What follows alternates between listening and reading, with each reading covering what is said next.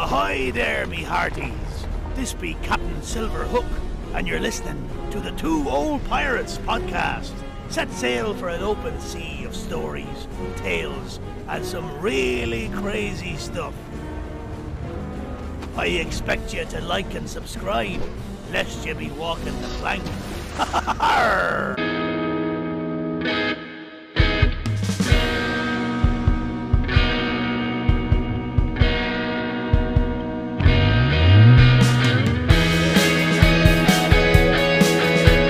Hey, welcome to the Two Old Pirates. This is Eric. This is going to be episode 75. It's going to be titled Figures with the Most Deaths Attributed to Them in History. It's going to be kind of tricky, but try to follow along. Let's go.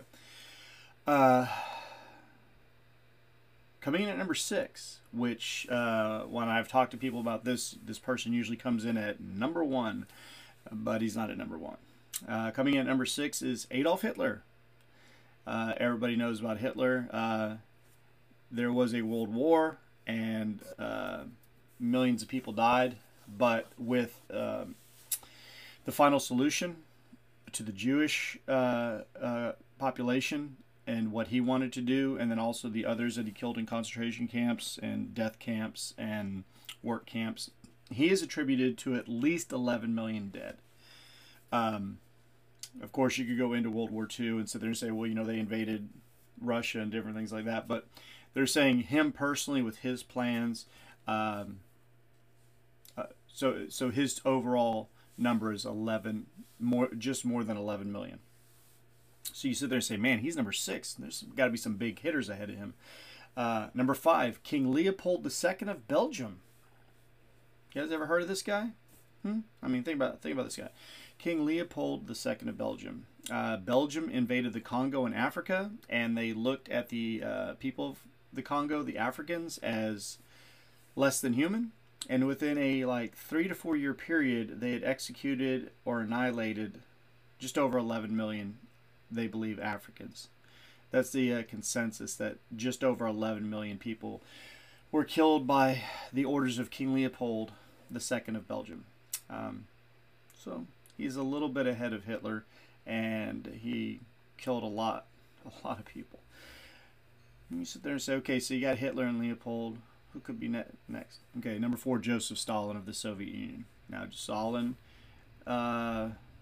ruled for far more time than Leopold or Hitler, and he's also responsible for at least 20 to 25 million of his own people murdered. So we're not talking about wars or anything. We're talking about his own Russian people in the Soviet Union after the end of World War II and during World War II. At least 20 to 25 million. That's a bare minimum for him. They say it could be upwards of 60 million. We're going to go with the 20 to 25 million. So Joseph Stalin, he comes in at number 4. Number 3, Genghis Khan. Everybody talks about Genghis Khan. Remember the movie Night at the Museum where, you know, Ben Stiller's character gives him a hug and all this other stuff? Yeah, he wasn't a real nice guy. At one point in time, Genghis Khan and his armies were so powerful that they controlled 30% of the known world at the time. 30%. And because of that, they estimate that he killed 11% of the known world population. 11% of the world's population of the known world, they believe Genghis Khan had killed. That would equal about 40 million people. 40 million. So, yeah. So that's at number 3, Genghis Khan, 40 million at least. All right. You sit there and say, damn. Okay, you got Hitler and Stalin out of the way, and Genghis Khan was more ruthless than them. And then we've got number 2. Number 2, Mao Zedong, the dictator and leader of communist China after World War II. He was ruthless. He was pretty much evil. But in, I believe it was 1958, he came up with this great thought called the Great Leap Forward. And that's where they went about and just slaughtered people. and they took out just about all the people that they could that were like professors, doctors, teachers, lawyers, the upper class, because they said, we don't really need you, thinking that you're above the average Chinese person. And the youth really got involved with this. They jumped on board, and they would kill the elders and stuff. The rough guesstimate of what happened from the Great Leap Forward, and then all the other times that he was just evil to his own people, roughly 45 to 80 million dead. His own people. This is not war. This is just getting rid of those that you do not want anymore, or that you do not feel should be in the country. So we've taken, Hitler off the board, Stalin off the board, Mao off the board, threw in Khan, Genghis Khan, and threw in King Leopold, who was kind of like a wild card. Like, who's number one? Now, I want to preface this by saying that this is not based on anything other than facts that we know of, all right? The number one figure that mathematically they believe has taken the most life in the Old Testament alone is God. The God of the Old Testament was a ruthless, jealous, angry God. That's the only way you can kind of put it. As a person of faith myself, I don't sugar wrap things, and I don't sit there and insulate myself from common sense and thinking. And when you read about, there was over 160 times in the Old Testament where God unleashed mass murder against all different types of people.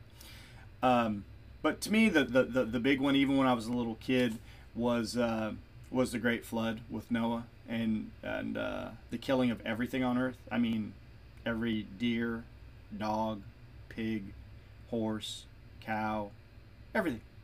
They all died. And then all the people died too. All the humans. Newborns, still in utero, 1-year-old, 5-year-old, 10-year-old, 100-year-old, just all of them. Besides Noah, what is it? Noah and 7 other passengers, mostly relatives, and then 2 of each kind of animals. So in the Old Testament, I even as a kid was like, dang, everybody? Like a newborn? He did wrong? And of course they say, certain people say you're not supposed to question things and stuff, but this is all just statistics. This is just historical facts and stuff. So yes, those are the top 6 figures in history that have claimed the most lives. I know that you guys are going Hitler right away. Some of you that like history might have been going towards Stalin. Probably none of you bet on Leopold. Probably a little bit less on Genghis. And, Mao maybe slipped in there. But, yeah, God of the Old Testament, he killed a hell of a lot of people.